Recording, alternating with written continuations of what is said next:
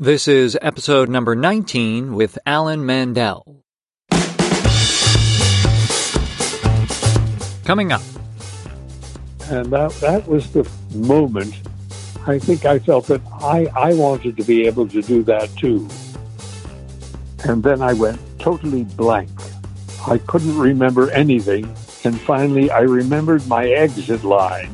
And I went flying off like Superman with my cape flying behind me. As I say, I slept in the cot, and then when people put food in the refrigerator, I ate. If they didn't put food there, I didn't eat. I tell young actors, don't worry about becoming buddy-buddy with the other actors. Find out who's doing the writing. It's not just the actors who get most of the praise. It's all these other artists. They are really artists.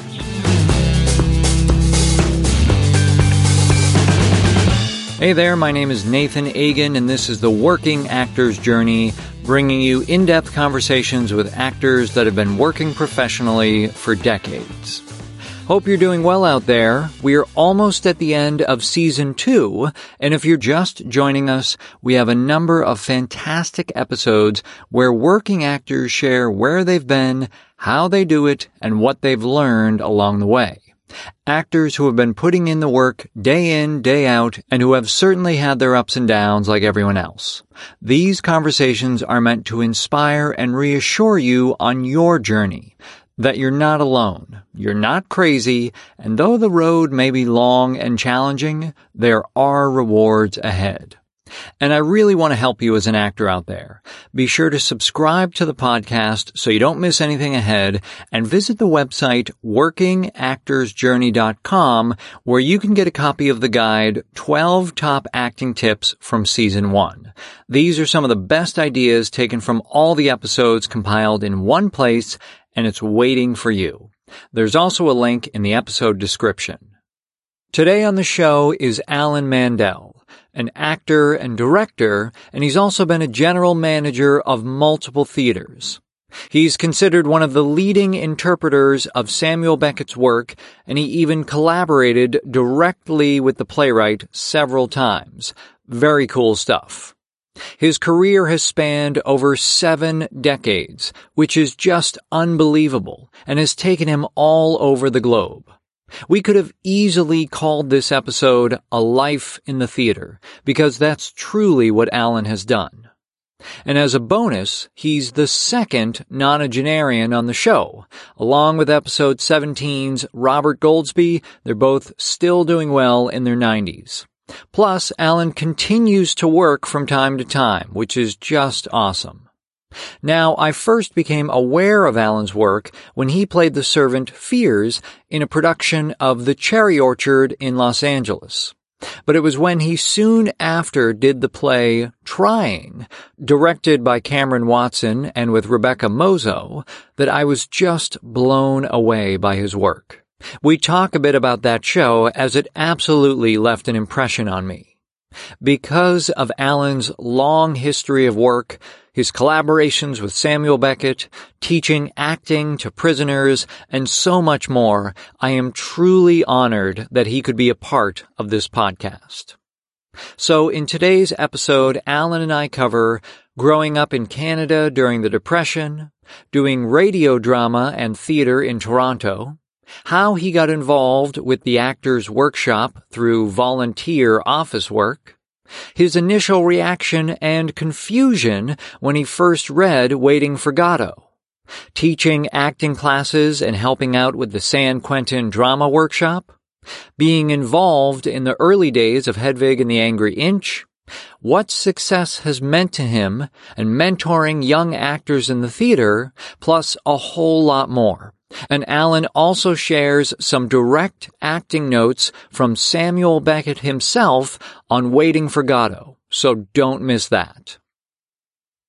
Having great mentors and access to outstanding teachers can make the difference in your career. And that's what this show is hoping to do, to connect you with actors that could change your life and make your acting journey easier and more satisfying. And if you'd like to get exclusive access to additional episodes, bonus content, and items that are available nowhere else, I invite you to become a premium member of the Working Actor's Journey, starting at just $2 per month at workingactorsjourney.com/premium. Just to give you an idea of benefits, I recently sent out an exclusive bonus episode with Robert Pine from episode number 1. Members learned more about what he looks for in a script, and also how the current state of business, including with services like Netflix, is affecting the middle-class performer. More great insights into the life of a working actor. And they also got to know before anyone else who today's guest was. So if those kinds of insider scoops and bonus content are up your alley, become a premium member. Again, just $2 per month to get started. Plus, by joining, you're ensuring that this show continues. Consider this the most inexpensive and possibly most valuable acting class you'll ever take. Join now at workingactorsjourney.com/premium or see the show notes and episode description for a link. Now here's a bit more about Alan's journey. Born in Toronto, Ontario, he was involved with all kinds of roles in radio and theater in Canada. Through a series of fortunate events, he became part of the Actors Workshop in the 50s in San Francisco, which really helped launch his career in the U.S. and introduced him to the works of and person Samuel Beckett. He was co-founder of the San Quentin Drama Workshop at the prison with the inmates. He was general manager for both the Actors Workshop and the repertory company of Lincoln Center, working with dozens of fantastic actors and directors over the years, including several times with Philip Bosco, whom we paid tribute to earlier this season. Showing no signs of slowing down in his 80s, Alan acted in Pinter's The Price, Beckett's Waiting for Godot, and then directed and acted in Beckett's Endgame, all at the Mark Taper Forum in Los Angeles. He was the recipient of LA Weekly's first Lifetime Achievement Award. He has won 4 LA Ovation Awards for Trying, Pinter's The Price and No Man's Land, and Beckett's Waiting for Godot. And he was nominated for directing Endgame. He also won the LA Drama Critics Circle Award for his performances in Trying and Waiting for Godot. He has over 30 film and TV credits over the last 45 years, including John Cameron Mitchell's films Hedwig and the Angry Inch and Short Bus, and appearing in the Coen brothers film A Serious Man. He was even in the 2019 Netflix film Velvet Buzzsaw with Jake Gyllenhaal as the painter whose work fuels the story. Just fantastic to see he's still working in his 90s. Alan has had truly a remarkable career, and it's wonderful to see that he continues to stay involved with theater and acting, something we can all hope for after so many decades. Are you looking for more info from industry insiders and great teachers about being an actor? And do you want this as something you can listen to on the go? Well, you're in luck. As a listener of the Working Actor's Journey podcast, Audible is offering you a free audiobook and a free 30-day trial. Whether it's 1 hour or 15 hours, it doesn't matter. Whatever you want, that first item is totally free. To download your audiobook today, go to workingactorsjourney.com/audible.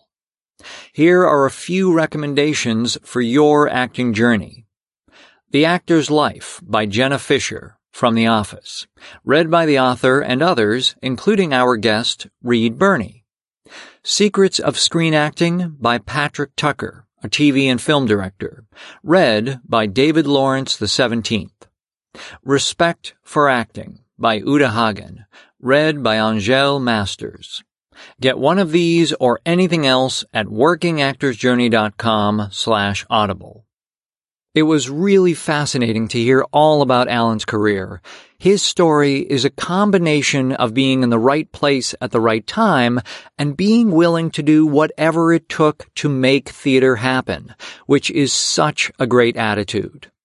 Make sure you stick around for Alan's thoughts on success and working with all the artists in the theater. It's some of the best parts of our talk. So here we go with episode number 19. Please enjoy my chat with Alan Mandell.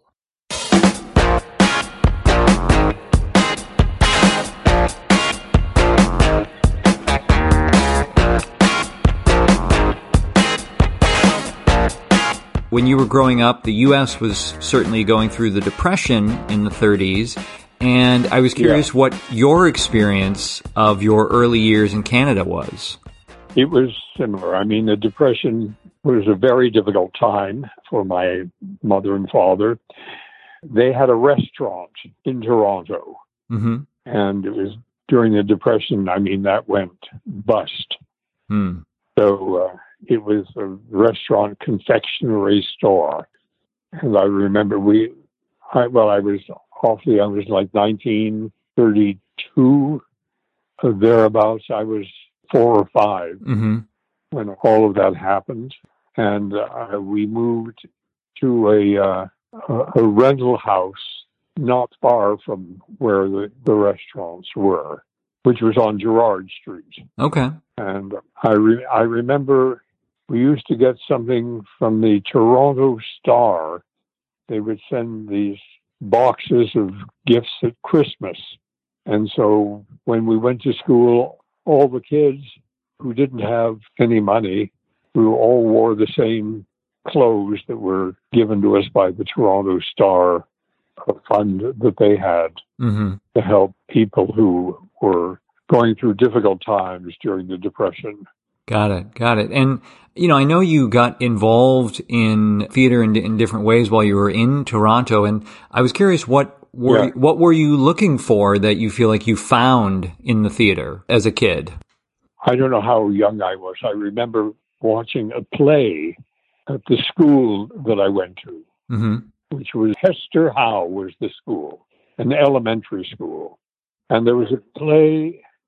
As I watched it, I was deeply moved by the fact that one of the characters, I remember, had burst into tears. And I was so impressed by the fact that someone on stage could have that kind of an effect on me or on anyone. And that was the moment I think I felt that I wanted to be able to do that too.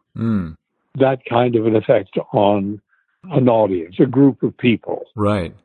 That's very much like Hamlet's moment with the player and who's talking about Hecuba, that he has this. Oh, yeah. Yeah. Who is Hecuba? What is she? Exactly. Yes. Well, it was that moment that really moved me. And I think I must have been, as I say, I was either 4 or 5. Wow. At the time. And it had a lasting effect. Right. And so later on, about a year or 2 after that, there were plays regularly at the school.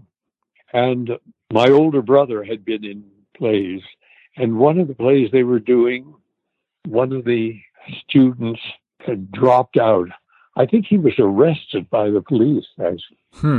They were part of a mafia family. Oh, okay. Wow. So because my brother was very good at acting, they thought, well, maybe I must be too. So they gave me the role in the play. And I don't remember what play that was, but I do remember that the next one, I was very successful in that one. And so the next one was Oliver Twist, in which I played Oliver Twist. Okay. Did you feel like in that show you started to have that connection with the audience that you had seen a couple of years prior? Yes, that I had seen and felt. You're right, exactly. I know eventually it was a trip where you visited your sister in San Francisco that really kind of got things going for you in the theater in the U.S. But I'm curious, you had been involved in the theater up to that point in Canada. And oh, yeah. So did you have any ideas or imaginings of what your life was going to be like had you stayed in Toronto? Did you have plans or goals of what to do there? Well, by the time I went to San Francisco, it was after a phone conversation with my sister. I was exhausted from going to school, working at a job after school, and then participating in a company it was called Theater 49, which was in 1949. Oh, okay. Before that, it was the Toronto Civic Theater. I had been doing a lot of radio drama.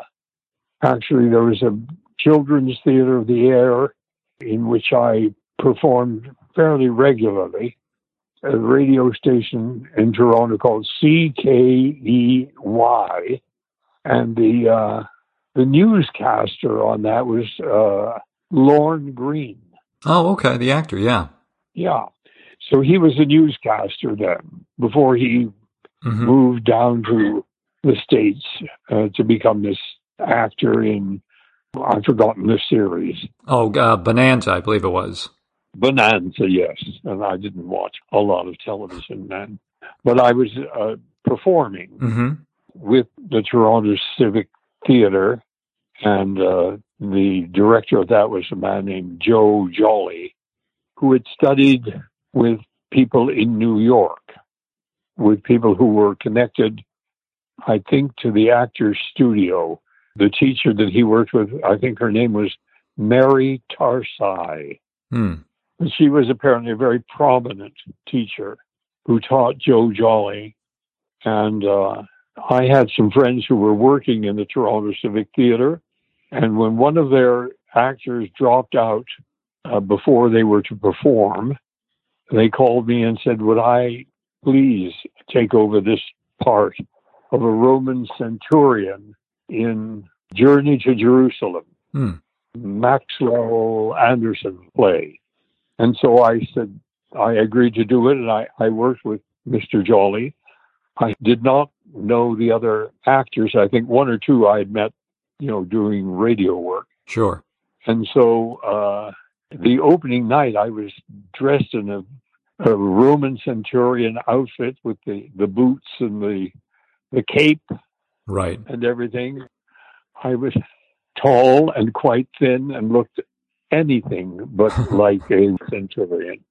And so I remember going on stage, and it was a packed house at some school auditorium. And I was startled with all of these people on stage. We had never done this, I remembered my opening line was, a female devil take these rocks. They've cut a strap in two. And then I went totally blank. I couldn't remember anything. And there was this silence on stage, which seemed to go on forever. Of course, yeah. And the other actors began ad-libbing. And finally, I remembered my exit line, which was pages later. And my exit line was, I'll see you in Tiberias. And I went flying off like Superman with my cape flying behind me. Wow. Off into the wings, down a long corridor where all the other actors parted as I went through. And I began changing my costuming, packing up my makeup kit and everything. And the director came down and said, what are you doing? I said, I'm leaving. I can't go through with this. This is horrible. And he said, no, you're in the second act. He said, you just stand behind the throne and say the lines. And we went over the lines. And that's how I got through it. Wow. And I remember afterwards, people were coming backstage to thank people. And this one woman who everyone seemed to know sort of bumped into me, and she said, my, you have a big voice. That was it. I was ready to die. I never forgot that. And the fact that I continued in the theater with that company, which later became Theater 49 in 1949, I don't know, says something about the fact that that's what I was meant to do. Right.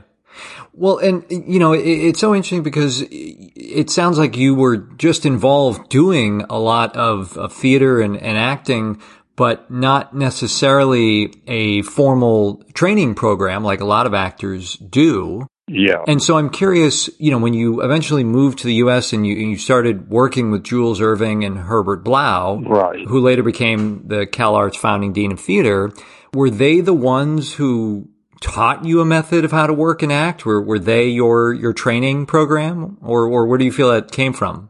The training I got was from Joe Jolly. Okay. Who had that training, which was a Stanislavski method. And so I studied with him for about a year, and I was appointed the artistic director of the company. Mm. And so I directed one or two plays, and I acted in several. Okay. So that's really where I got my training there, and in radio drama. Right. The woman who ran the company on radio, there were two people involved. One was Marjorie Purvey, and she was also a teacher and director and an actress herself.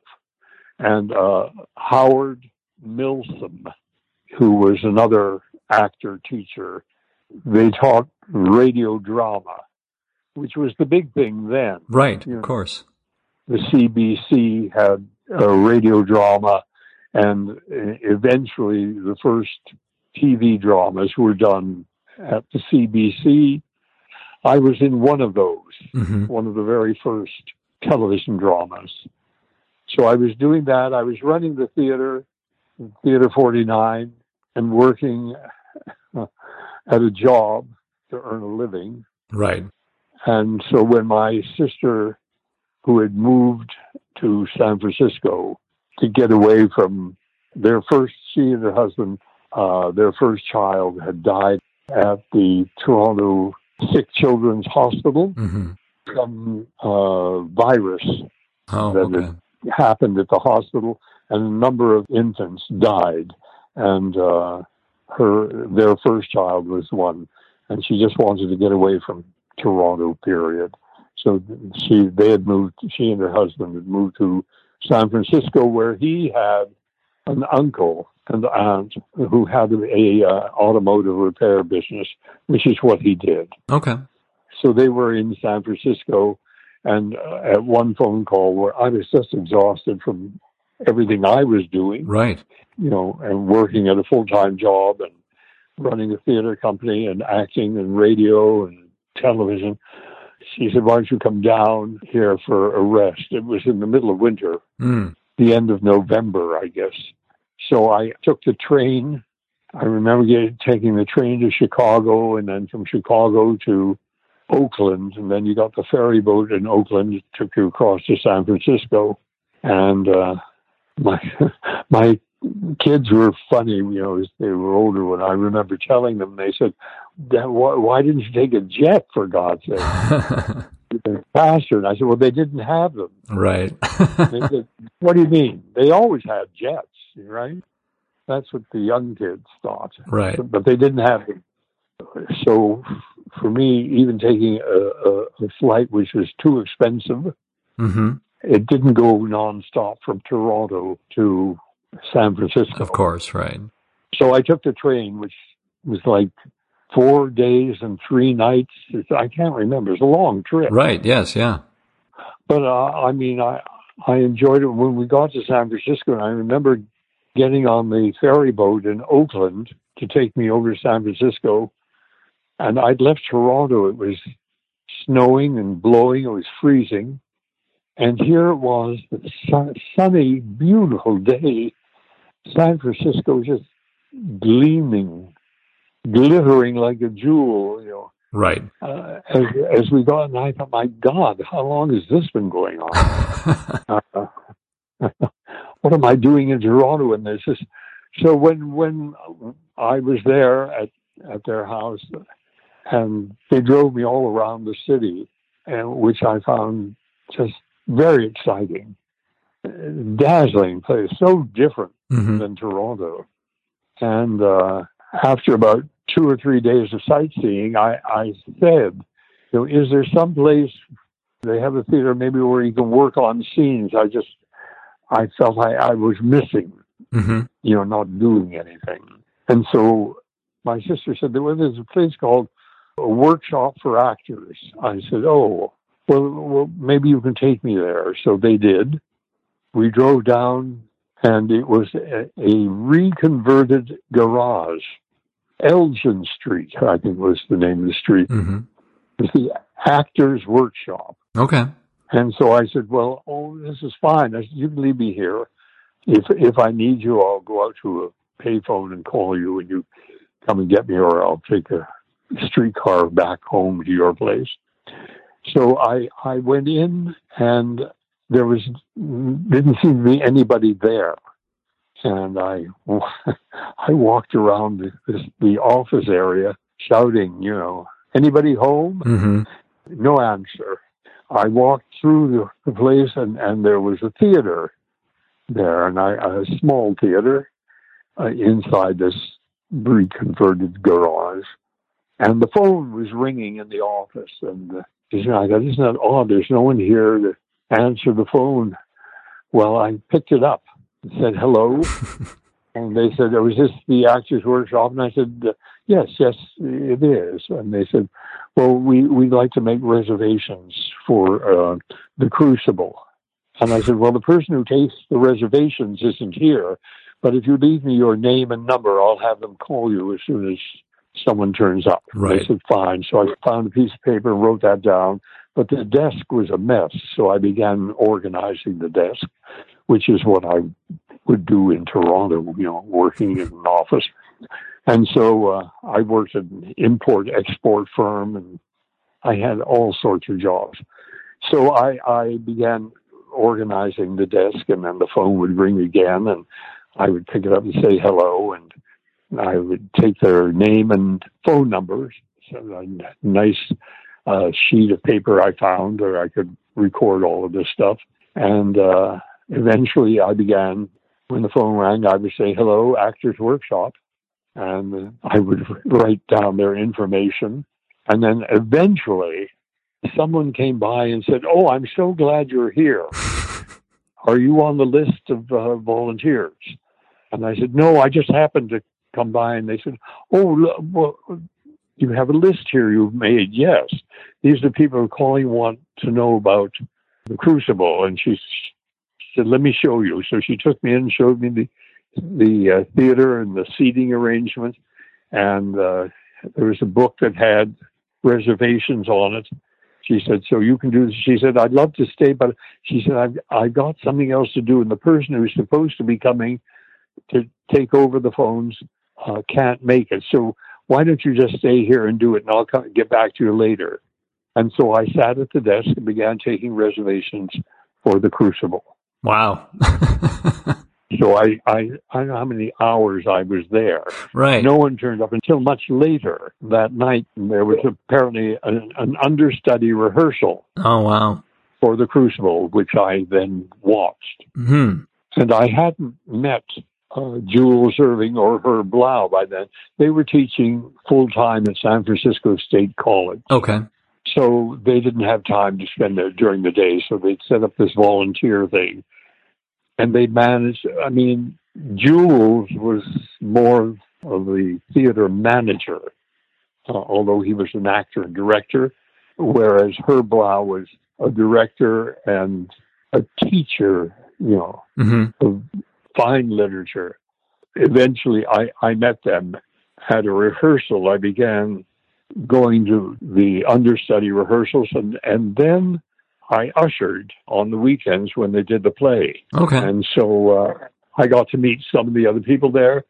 And when someone in the cast dropped out, they asked me if I would understudy.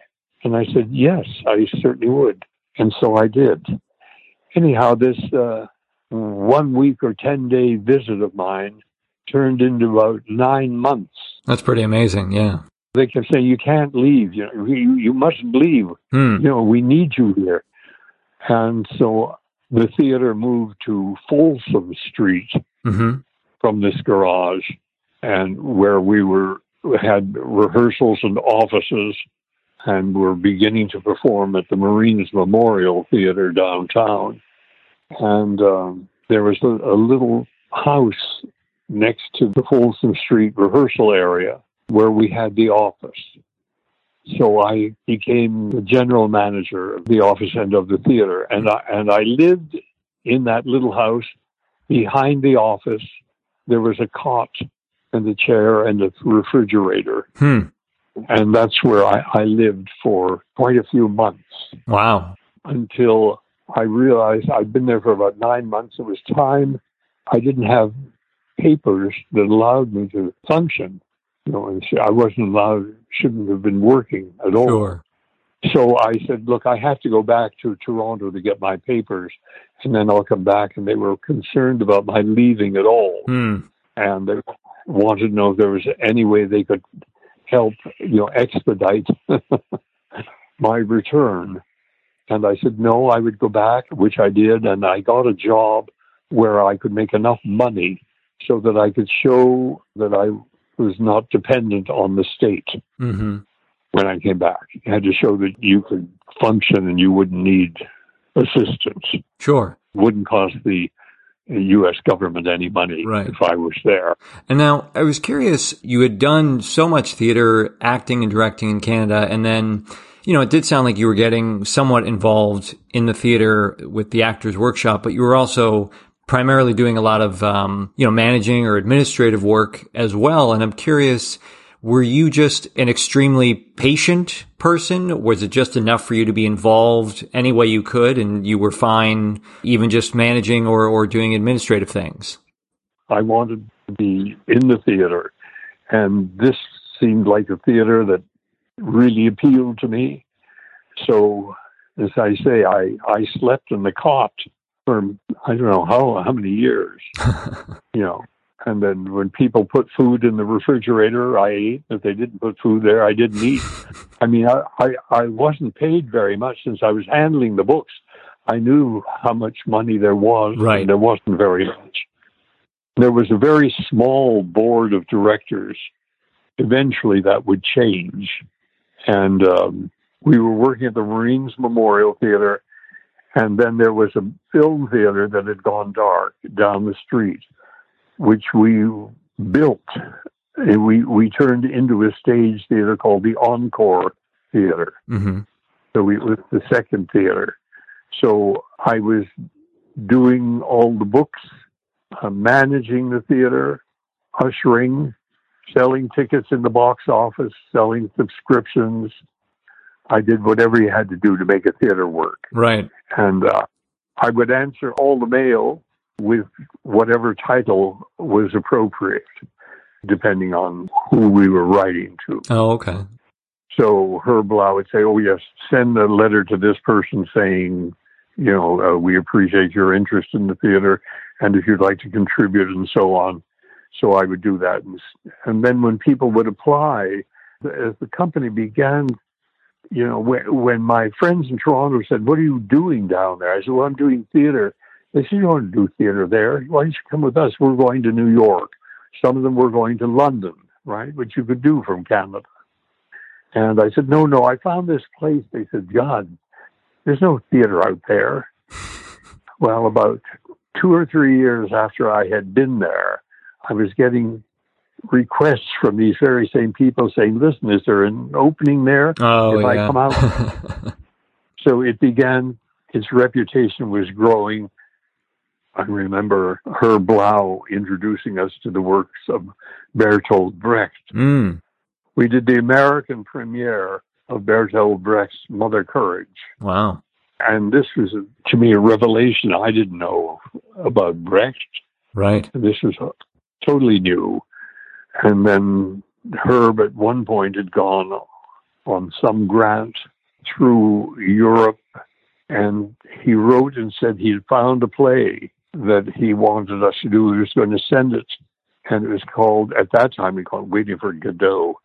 So he sent the script, and I was sitting at the office with the secretary who used to help me there and at the Marines Memorial, And one of those assistants, by the way, was the most beautiful young actress.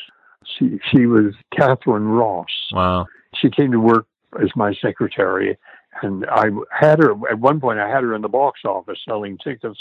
It didn't work because there were all these guys trying to date her. So I had to take her out of the box office. Otherwise, we'd never sell any tickets. Anyhow, so I worked in the office, and I was sitting there when this script arrived, waiting for Godot, there were 4 characters, right, and a boy. And so the secretary who was there, I said, why don't we read this? So we read it, and I hadn't the faintest idea of what it was I was reading. And I remember when we got to something, what's called Lucky's speech. I mean, it was hopeless. Yeah. I thought, well, we'll have to wait for Herb to come back to tell me what it is he saw in this play. It wasn't until years later, and I was fortunate enough to work with Beckett, right, that I realized it was not waiting for Godot. It was waiting for Godot. Yeah. He apparently had known Godot when he was in the south of France during the Second World War. He was a part of the resistance. Oh. Well, I'd love to ask a little bit more, because I know this was the period of your life that you were introduced to Beckett's work, and you've done so much with it over your career. And a lot of time there's the phrase, being a great interpreter of Beckett's work, and I'm curious what that means to you and what makes someone good at interpreting Beckett's work. It's sort of difficult. I mean, I keep getting invitations to see various productions of Beckett's work, and there are very few people who've done it who I can honestly say really know, who are able to understand the rhythm of the work. I mean, I was fortunate in that I was able to work with him over a period of 10 years, I guess. Right. Well, I know you've also directed his material, and that rhythm and musicality you talk about that maybe you innately picked up from working with him. How do you communicate that to the other actors when you're directing of what they're going for, what the rhythm is? Oh gosh, well, let's see. It's so difficult to sort of explain how you do this. Not too long ago, I saw a production. I went to the Kirk Douglas Theater to see a production of Kraft's Last Tape. I played that for a long time in San Francisco, and I was too young really to play it. But I saw a production of it here with John Hurt, who died just about a year or so ago. Yeah. And he was wonderful.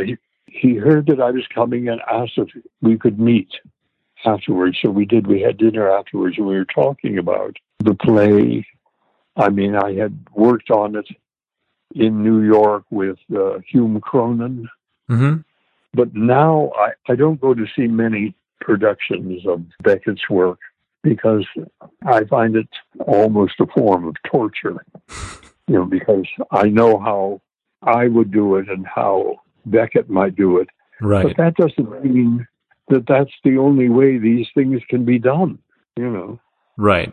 There are some very good actors who have their own approach to the material. When we did it at San Quentin, I'd gotten a call from the prison one day in the office saying that all the variety shows in the Bay Area, San Francisco Bay Area, were approached and asked to come and entertain the inmates for one performance in the big dining hall of whatever musical comedy things they were doing. The shows at the various venues in San Francisco, the Hungry Eye, Purple Onion, and so on, and other places that had variety shows. And they would do it. And the prison eventually got a call. The warden got a call from some of the inmates saying, you do all these wonderful variety shows once a year. Couldn't we have a play? And so they finally agreed to that. And I got a phone call saying from the prison saying that, telling me that the inmates were interested in having a play. Would we be interested in doing one? So I got in touch with Herb and Jules, and they said they were busy at San Francisco State teaching full courses, and they said, "Yeah, we'll take care of it. Make it happen." Right. I got back to the prison. I said, "Yes." I said, "We would be interested." I'd never been to a prison, so I didn't know.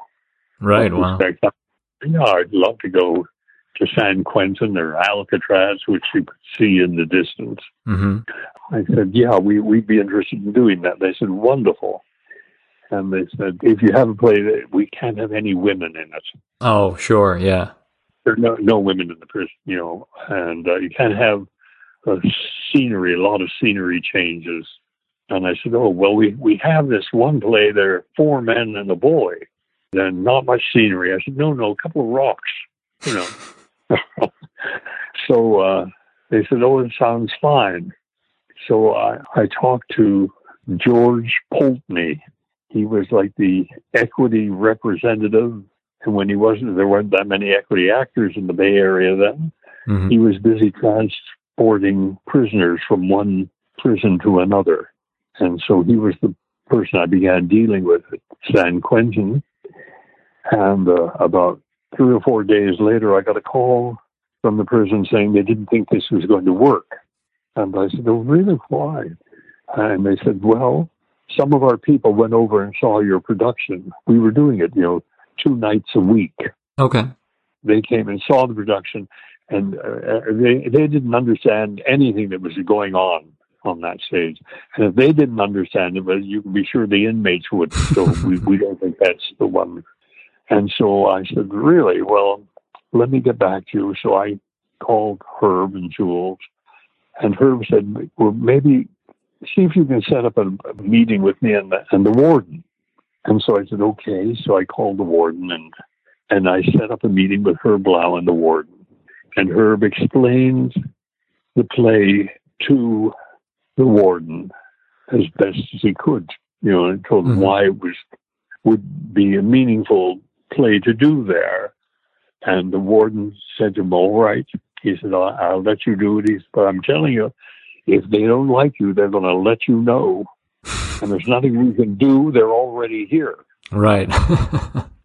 So we went over and we did the play. And I always remember they were checking the rope, which is around Lucky's neck. And they had a couple of guards guarding that rope. Wow.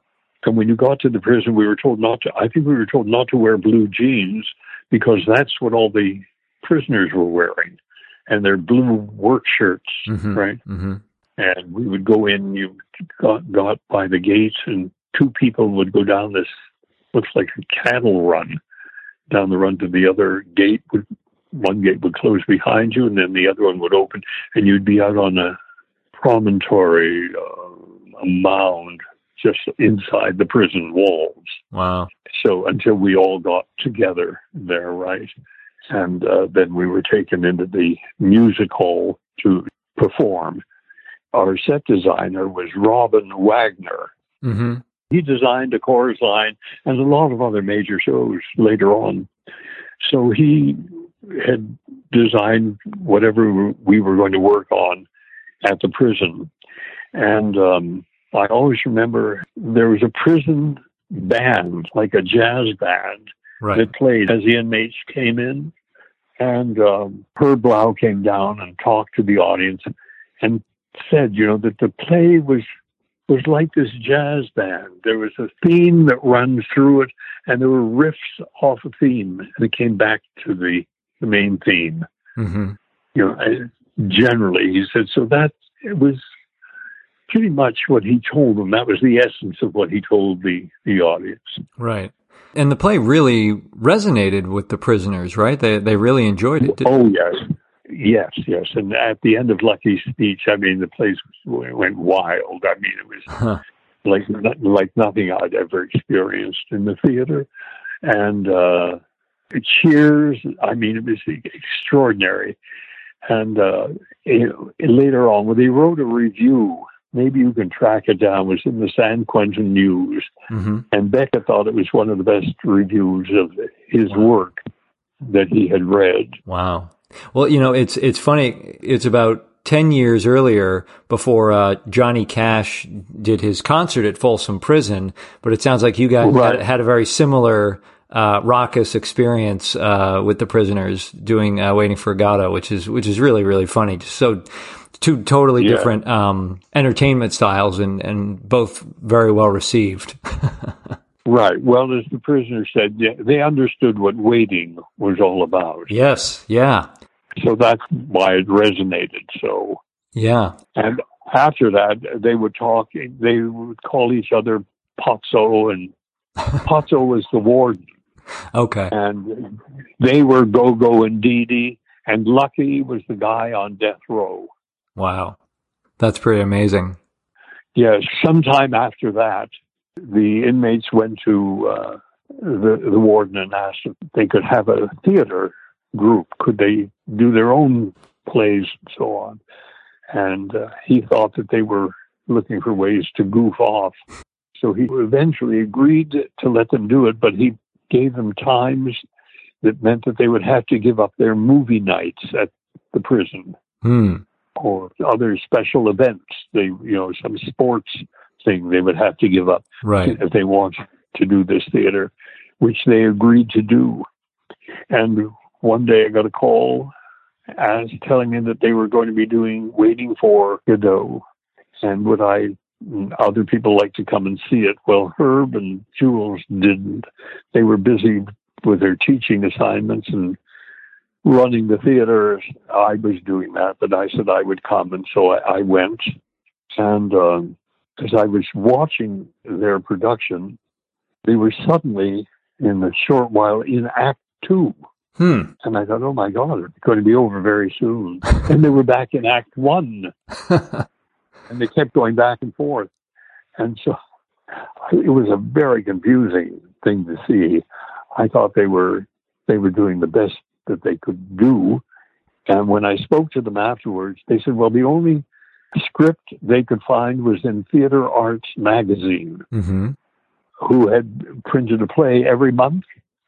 And they printed Waiting for Godot, and they bound it incorrectly. Oh, geez. So that's what they did, you see. Right. So I told them, I said, look, if you need scripts, you tell me. I mean, at the theater, I'll get you scripts, or you want props, whatever you want, I'm willing to help. Oh, wow. That's great. And so a couple of days later, I got a call from the associate warden, I guess. And he said, you said you would be willing to help. Were you serious? Because a lot of people say they, will help, and they never do. And I said, no, I really meant it. I mean, will you tell me how I can help? And they said, would you be willing to come over and meet with the inmates who are part of this theater group? And so I said, sure. So they sent someone over who works at the prison guard, I didn't drive at the time, so he drove me over, and I met with them to find out what it was they really wanted. And, I said that I could help them. We could, begin working on scenes from different plays, two characters working on scenes, and then working on a play. And we would start by reading it and casting it. This is how that is done, and so on. Right. That seemed to please them. So I began doing that once a week. Wow. Monday was a dark day, so they would send someone to pick me up and bring me over, and I would work with them on the plays that we did. I remember O'Neill's, the one in the bar. Oh, The Iceman Cometh. The Iceman Cometh, yes. I remember we sat down. I had to write out all the women's parts at the end, right, which was fine with them. So we did that. And I remember, as we were going casting, I was working with all the inmates. And we had this one guy who was going to do the lead. And someone said to me, oh, he'd be wonderful. He's here because he stabbed his wife to death. Oh, geez. Which is what happens in the play. Right. Anyhow, I said, oh, God, no, I don't think I can work with someone like, I mean, I wouldn't know what to tell him, Yeah. And he kept saying, "Oh, I'll be very good for this, because I know what happened when I stabbed her." And I said, there was another part that he could do it. Right. And so I cast the young guy who was like the leader of that group, whose name was Rick Clucci. Mm-hmm. And Rick, who had not attended the production of Godot that we did, he was in a lockdown at that time, eventually. And so he heard the play, Mm-hmm. and it had a profound effect on him. Wow. And he worked with the other inmates, to create this theater company within the prison. Wow. I bring over a costume designer who talked about what they did and how they did it. I bring over a set designer, a fight choreographer, and so I bring various people over to talk to them, and then I would work on them with scenes. I would assign scenes to all of them, and so we did as much work as we could. Yeah, I mean, that's all really extraordinary.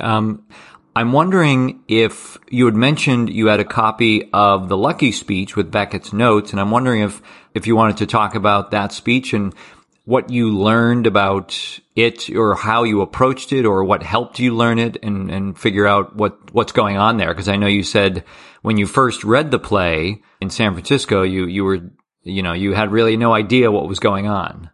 That's right.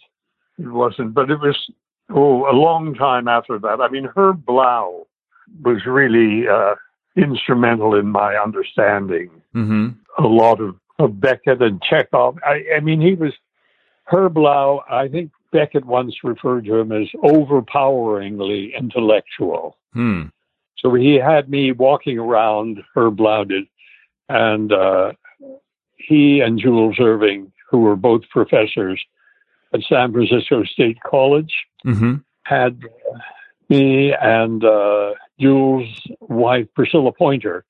We carried dictionaries with us, and we would write down words that these two professors would use that we'd never used ourselves to find out what they meant. Blau was relentless in that. He always said he'd never use the same word twice if he could find another word that meant the same thing. So I was constantly challenged. But if you wanted to really understand Beckett or Chekhov, Shakespeare, and any of the new playwrights coming along at that time, Herb Blau would explain it to you. Wow. Yes, he was quite something. And when I finally did work on Lucky's speech, Beckett had sent me the speech, and as I say, it starts, given the existence as uttered forth in the public works of Puncher and Watman of a personal God, qua, qua, qua, qua, qua. The qua, qua, qua, qua, as he wrote opposite that, is the first shock that comes to Lucky. And then the first section, which begins with "Who from the heights of divine apathia, divine Bambia, divine aphasia, loves us dearly," with some exceptions, called that an indifferent heaven. And the second one was "Dwindling Man," and also shock. And Pozzo becomes increasingly unhappy during that dwindling man section. Latimer and Estragon revive interest. They have become, of course, disinterested in hearing all of this. I suppose it was how I was when I first heard the speech. Then they have a revived interest, beginning with physical culture, the practice of sports, such as tennis, football, running, cycling, swimming, flying, floating, etc., etc., etc. At the bottom of that, he has stress all research tandems. That's the second part. And the third part, beginning with, in light of the labor's loss of Steinweg and Peterman, beginning just before that, he calls that the earth a wilderness. in that section. So, I mean, it made it easy for me to finally learn the speech when it was broken down into those sections and sections that I understood. And there was more, of course, in my, discussions with Beckett about doing that. Later on, 3-4 years ago, when I did Waiting for Godot at the Mark Taper Forum, I played Estragon, and I was just so comfortable with the language and the poetry of the piece and understanding the characters. And Barry McGovern, who's a wonderful actor, we played opposite each other. We worked extraordinarily well together. I mean, it was like you could fall over, but he would be there to catch you. Well, yeah, I'm curious about working with Barry. Did you guys find you approached the material very similarly, or what was that? Oh, yeah. Yeah. Yeah, very similarly. And so later on, when I did Endgame, I directed. I said I would only do it if Barry would agree to come over from Dublin to do it, and which he did.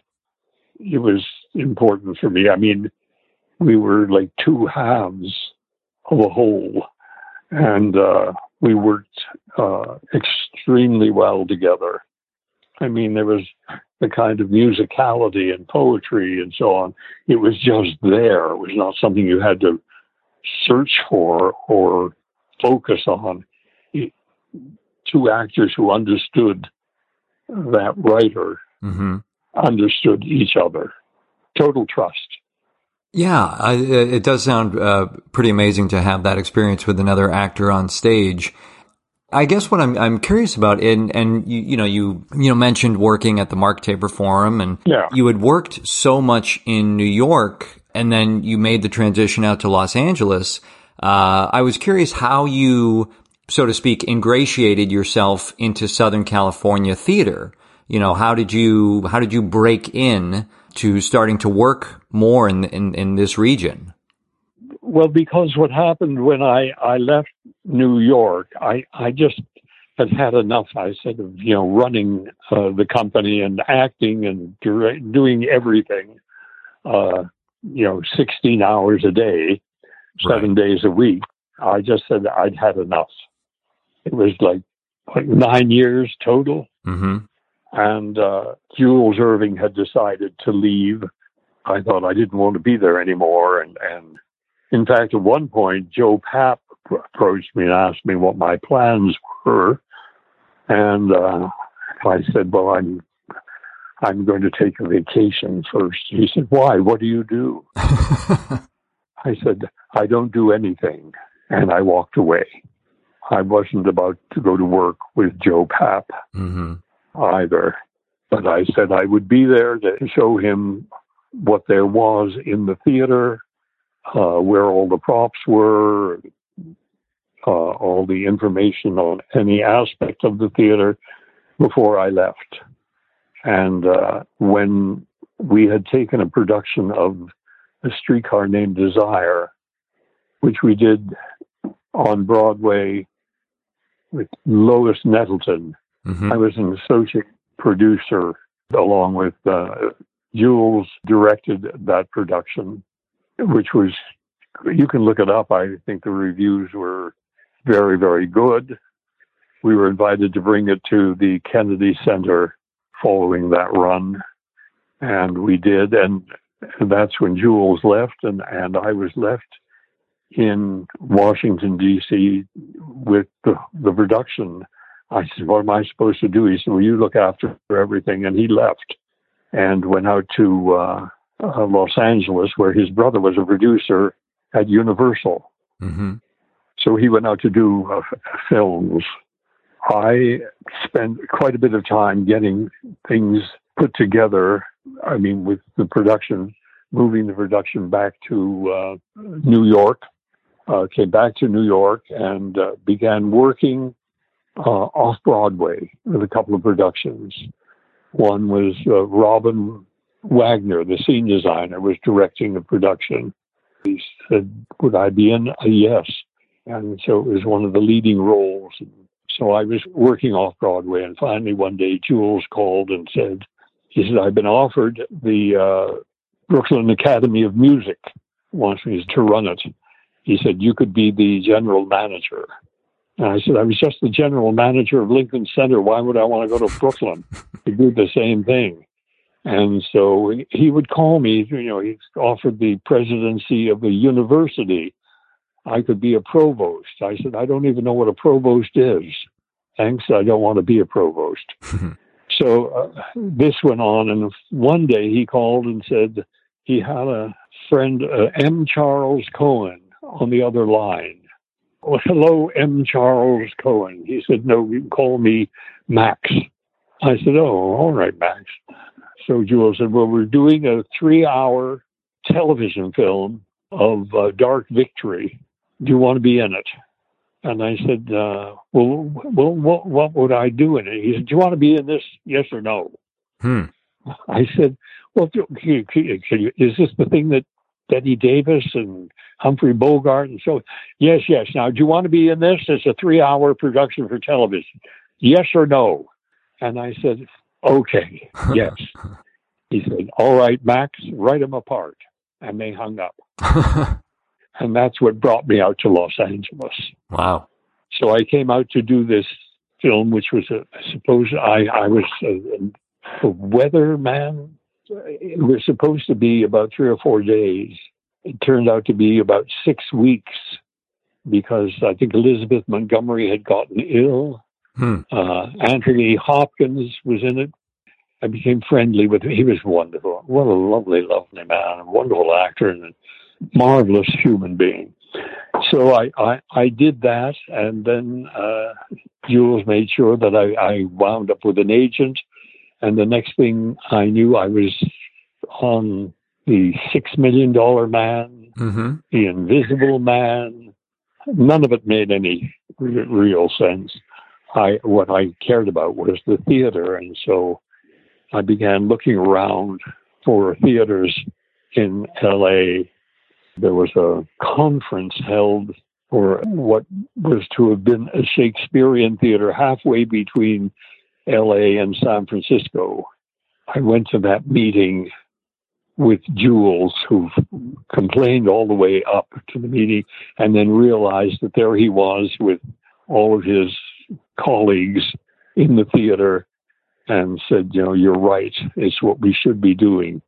We came back. We began looking around for theaters. That's about when I heard from Rick Clucci about his meeting with Beckett, and they were going to do Endgame. Okay. And Crabap's Tape and Waiting for Godot in Europe. He wanted me to be a part of it. And I knew that's where I belonged. In the meantime, I had gotten a call from Los Angeles Actors Theater, which was on Oxford Street, asking me if I would come in and meet with the director of a play they were doing. I did. It was a play about the ghetto in Lodz in Poland, which was overseen by a man named Rumkowski. But I remember they finally said, would I do this part? So I came into the theater, and I met with the directors and the actors, and I thought the director we had didn't know what he was doing. And before long, I was directing the piece. Wow. The directors of the Actors Theater weren't coming around to see what was happening. Finally, one day, Diane White, who was one of the producers, said, well, you're doing everything that needs to be done, so we don't have to be there to help you. So I put together the whole production, which we did, and with some degree of success. I was not the right person for this role, really. I was too young. I knew what I was doing, but I knew I was too young for the part. Anyhow, I became friendly with Bill Bushnell and Diane White, who said, when the show ran and I had to put in understudies and so on, I was just doing what I normally did, which run the company. So they asked me if I would come aboard. I think they said you could be a co-producer, and my wife said, you don't want to be co-producer. You want to be something that gives you time to come home and spend time with your wife and children. Yeah. So I accepted business manager, I think, was the title that I used. Mm-hmm. And so I began working there, coming in every day, working in the office, doing what any normal business manager would do, which involved fundraising and everything, Right. running a theater. And so that's how I began. And eventually and I began doing Beckett plays there. Mm-hmm. I think I did something at the Taper at the time. I became good friends with Gordon Davidson, whom I admired, and I just liked him personally. We hit it off. And so that's how I got involved in theater here. Sure. I would love to ask you a couple questions about the play Trying. Oh, yeah, sure. That was actually one of the first things that I saw you in LA. Oh, really? Oh. Yes, and it was. I think. I remember going back a second time because I was just so. I was just so blown away at both the work, the entire production, but specifically the work you were doing. And I'm curious. Obviously, since you were around during the period of this man's Francis Biddle's professional career, I'm curious, when you approached the part, did he remind you of anyone you had grown up with, or did you base him on anyone you knew? I had a good time working with Cameron Watson, who was the director. Right. And Rebecca Mozo. So that's really who this play involved. Mm-hmm. The three of us in a very intense way. And I called on whatever I knew as an actor was needed for this. I didn't know Biddle. Right. Or I really didn't know about him, actually. It was just my training as an actor over any number of years is what I brought right to the character. Yeah, and as you said, I mean, there is so much to do in that show, and you're taking that part on when you were 80, I believe, which is in and of itself quite an accomplishment. And there's even the speech from King John in there. So, amidst everything else, yeah, there's some Shakespeare in there. Were you nervous about, taking on such an intense part, or just something with so much to do? No, not at all. Okay. I felt very comfortable. It's what I do. I've been in the theater really in every aspect of it all my life. Right. And so this was another challenge, and I realized it was me in a large degree just holding the stage myself, but working with a director who we saw eye to eye on everything, and I was able to try various things, different moves to change we would experiment a lot, and Cameron Watson was wonderful about that, as was Rebecca. Yes, yeah. Just one of those great things that happens, Well, and actually speaking about directors, I know you worked with John Cameron Mitchell a couple of times on both Hedwig and then Short Bus, and I was curious, what did you enjoy about working with him? That what was that experience like? Well, I just finished working with him a couple of months ago. Oh, really? On a podcast, which he's editing, and in fact, he wrote a song, and his composer for this podcast. I think they were thinking of it maybe at first as a TV series, but then he called and said, well, we're going to do it as a podcast. I didn't even know what a podcast was.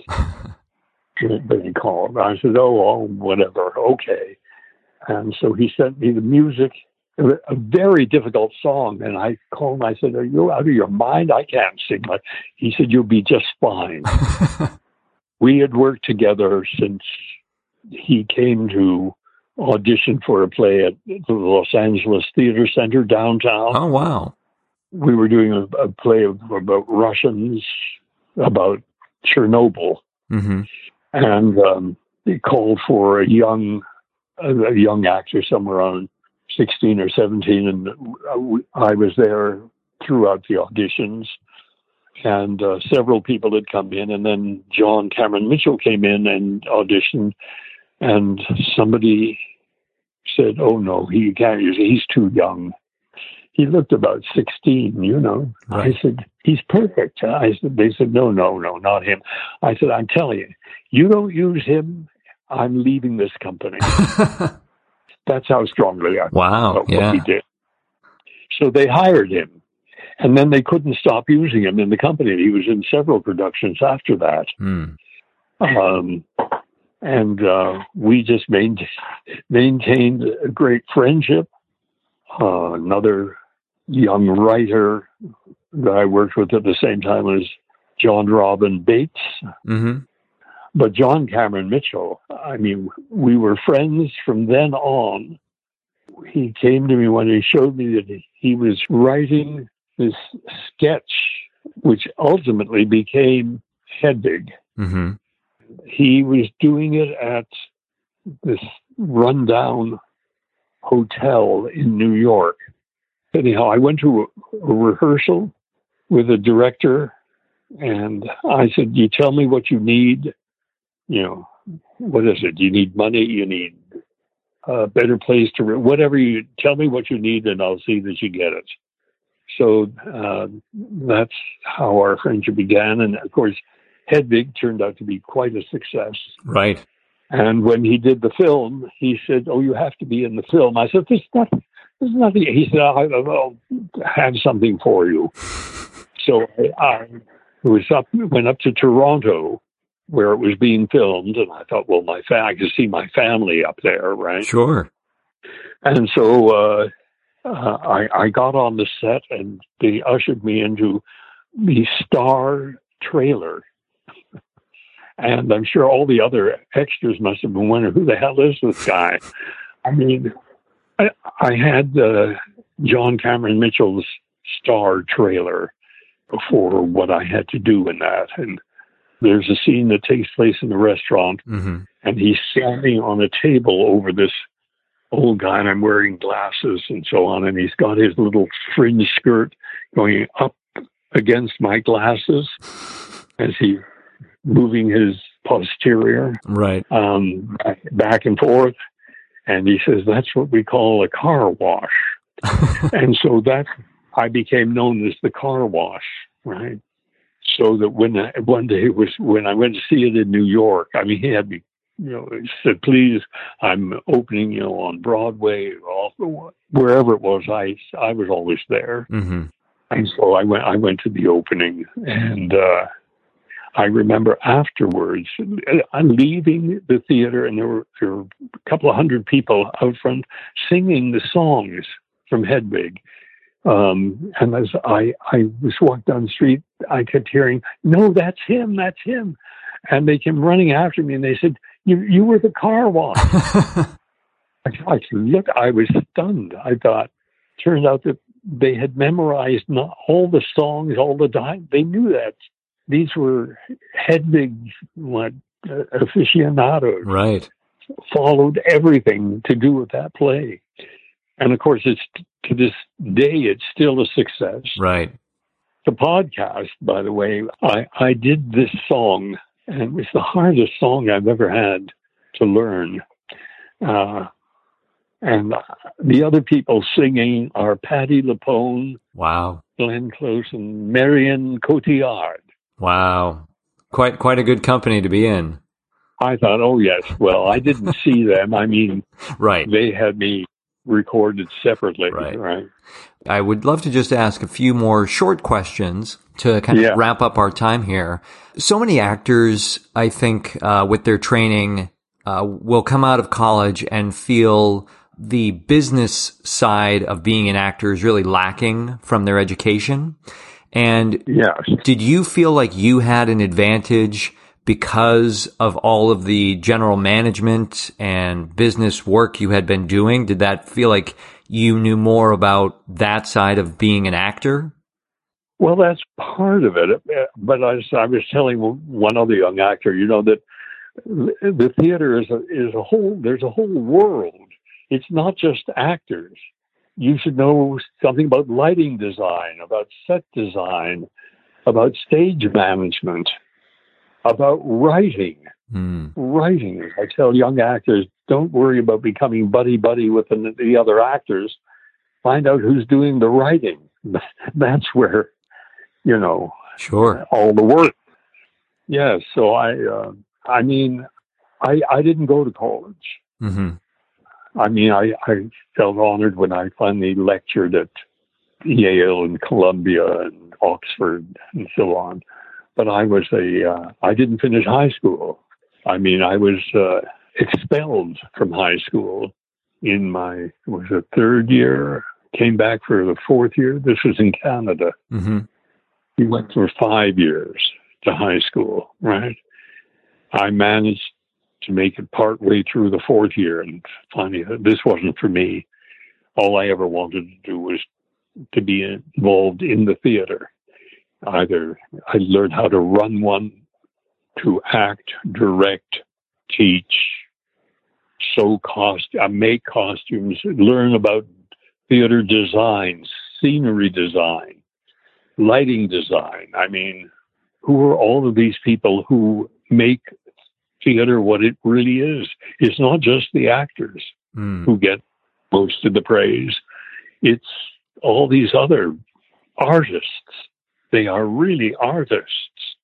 If I do a play, direct a play, which I'm thinking of, I would want to work again with John Iacobelli. He's a scenic artist. Yeah. The best. And the same, with costume design. Anne Roth. There's nobody better. I'm surprised that she hasn't opened a shop, with her designing clothes. She's one of the great designers.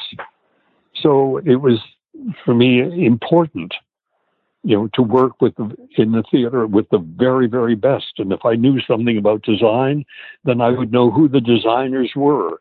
And if I was going to do a play and I needed set design, I knew who the best designers were. Sure. And that's what you have to do. It's not just about acting. Yes, that's important, and you have to work hard at it, but you're not working any harder than the scene designers are. Right. Who are given descriptions in a script and have to come up with a whole ambiance to make what you're doing work. Right. Yes, so I made it a point to work, and I sewed costumes. I helped with lighting design, scenery design, going out, props. I don't know how many hours I spent going to various shops finding props for shows. I learned a lot about art as a result. Right. Paintings and so on. Those people are really gifted, Yes. So acting is part of the whole world of the theater, right? Yeah. That's what was important to me. No, those are great points that I think are not spoken about enough. So I really appreciate you bringing up that point. It just, of course, it does make a lot of sense, but I think it's also one of those things that unfortunately gets overlooked. Yes, yes, it certainly does, and it's the same, Yeah, absolutely. Because you're right. All of these other people are such great artists in their own right, and are absolutely. Yes. Well, another short question I have is the term success can give a lot of people challenges, and sure. What does success mean? And so I'm curious, how did you define that for yourself? What did success mean to you, and maybe even if it's changed, what does it mean to you now? I suppose what it meant was that I was working and never stopped working. I'm about to be 91, and I have another project coming up. So maybe two. I mean, so that's what I feel is success, is that you're able to do whatever it is you love doing and to be paid for it in many ways. I mean, by an accepting audience, by other artists who are happy to collaborate with you, by being paid for your work. And I mean, I don't know what retirement is. So, as I say, that success is having people calling and say, we need you, we've got this project and you'd be perfect for it. Or we need your help for this project, or building a theater. We've decided we want our own theater, and we need some advice on how to do it. How to put together a board. What is the function of the board? And that's terribly important, the board of the theater. I mean, all of those, it's a whole world, the theater. It's not just an actor on the boards. Right. Well, Alan, I want to thank you so much for your time. It's been such an honor to speak with you as someone that I've admired for many years from afar, watching you on stage or screen. It really means a lot that you were able to take some time to chat today. Well, I say I've got some young people who I've been helping, with their careers. I have a granddaughter. Mm-hmm. I think is going to have a career. She wants a career in the theater, and so we were able to talk about that. And then, so I'm available to young people who show some interest and talent in the theater to explain to them that the theater is not just a script. You don't know who wrote it really, but learning lines and getting up there and emoting. It's more than that. It's this whole world that we've just been talking about. Yeah.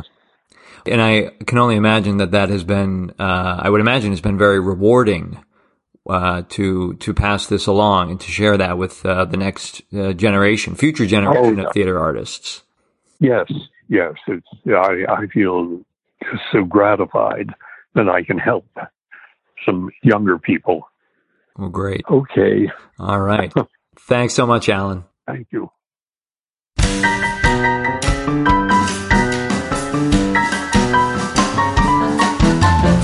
Hey guys, Nathan here one more time. If you enjoyed this episode, please remember to subscribe so you don't miss anything ahead. Be sure to visit workingactorsjourney.com for additional info and links for items mentioned in today's episode, as well as all the episodes. You can follow the show on Facebook, Twitter, Instagram, and YouTube. All the links are on our site and in the episode notes. Become a premium member and enjoy additional benefits and perks of the show starting at just $2 per month. Head over to workingactorsjourney.com/premium to join the Working Actors community. And don't forget to claim your free audiobook at workingactorsjourney.com/audible. Thanks again to today's guest and to everyone that makes these episodes possible. And a special thanks to you for listening. I'm Nathan Egan, and enjoy the journey.